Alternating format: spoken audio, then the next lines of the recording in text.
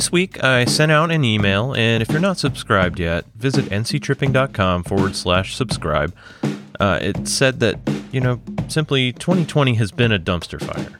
I don't care which side you stand on. It's been a rough year, and that's why I want to spread some cheer in the form of good news.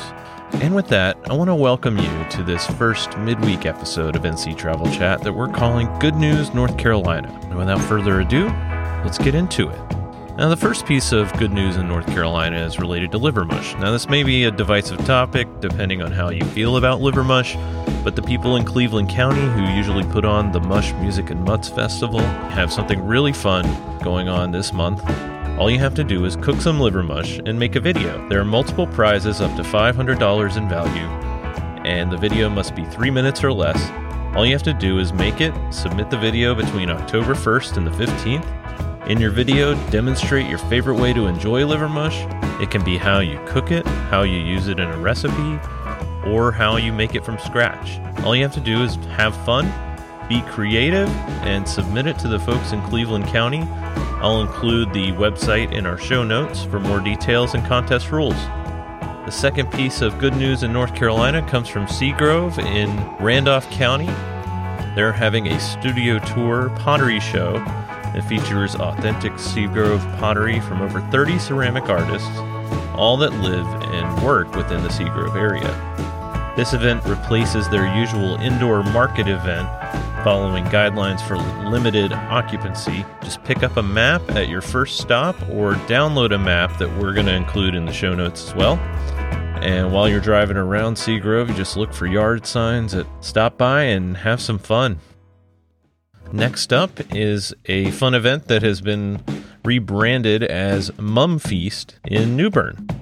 This is usually New Bern's most popular festival, and this year it's transformed into a month-long weekends-only event.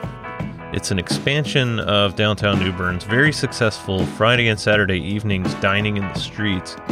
Typically, streets downtown close on Fridays at 5 p.m. and reopen on Saturdays at 10 p.m. That way, participating restaurants can provide a quote-unquote feasting in the streets, and stores can join in by selling their unique merch on the sidewalks and streets. Downtown New Bern is even adding 7 to 8 carefully curated artisan and retail vendors for each weekend, just to add a little bit extra fun. And to mix things up a little bit, we're going to switch gears and add a new business venture instead of an event.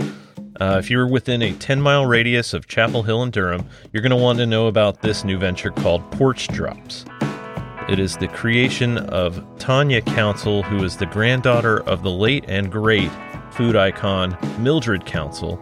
You may not know her name, but you might know her restaurant if you're familiar with Chapel Hill. She's also known as Mama Dip. And Tanya is her granddaughter, and she grew up side by side, working with her. Tanya's empire stems from her family legacy in North Carolina, while simultaneously staying connected with her southern roots and giving back to the community. And Porch Drops is one of her many ventures, which includes Tanya's Cookies, Sweet Tea and Cornbread, and NC Made.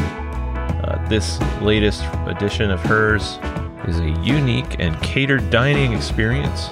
Each week, Tanya presents a new menu that includes a signature main dish, along with sides such as mac and cheese, sweet tea, biscuits, and desserts. The Porch Drops are available twice a week, on Saturdays and Mondays. Full details can be found at our website, which we will include in the show notes. And honestly, I'm going to go get some myself, so get in line behind me. The last three of our pieces of good news in North Carolina go back to festivals and events, and the first is in Durham, staying in the Triangle. Beats and Bars Festival has become North Carolina's most popular platform dedicated to hip-hop culture since 2016. This year, they're partnering with Candid Yams Kickback to present Candid Yams Kickback Movie Experience, sponsored by the Durham Bulls Baseball Club and PNC. This is a curated Black movie experience for the Durham community to help create conversations around Black community and culture. Social distancing will be enforced with groups of 10 or less in lawn pods. Guests are also required to wear a mask. The schedule for Candid Yams will be 4 movies in the month of October. The bigger names I would notice would be The Best of Enemies on October 15th, Selma on October 25th, but just take a look at their calendar. We'll include a link in the show notes. All movies are $10 each per person, with kids under 10 getting in for free. We have 2 more to go. The next one is another event that had to make some changes this year. It's the NC Seafood Festival. Typically, that's a big event down in Morehead City. This year's changes are making things virtual. Big event of note is called Cooking with the Chefs.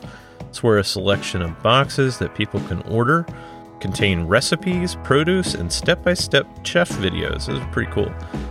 The box includes ingredients that showcase not only North Carolina seafood, which the user supplies, but North Carolina farmers, artisans, brewers, distillers, and wineries, which are just an amazing way to help bring a taste of the festival to people's homes.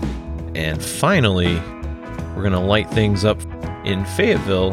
The Cool Spring Downtown District is bringing Prismatica, which, if you have no idea what that is, it's an interactive public art installation to light up the streets of downtown Fayetteville for the entire month of October. Now, if you've already been down there and noticed it, that's what it is. It's an internationally celebrated exhibit of 25 6-foot-tall pivoting prisms, which are staged in a few strategic outdoor areas of the downtown footprint as a part of a concerted effort to draw visitors downtown to play, shop, and dine. And if you're in the Fayetteville area and haven't made it down there, why not take a short drive downtown, have a look, and tell us all about it? Well, that's all the good news in North Carolina we have today. I'm sure there's much more out there, and that's why I'm going to put it to you. If you have some more good news to share with us, please email me at carl@nctripping.com for consideration. I'd love to read all about them. Special thanks to the people putting on these events that make this state such a wonderful one to live in. Thank you so much for listening. I'm your host, Carl Hediger.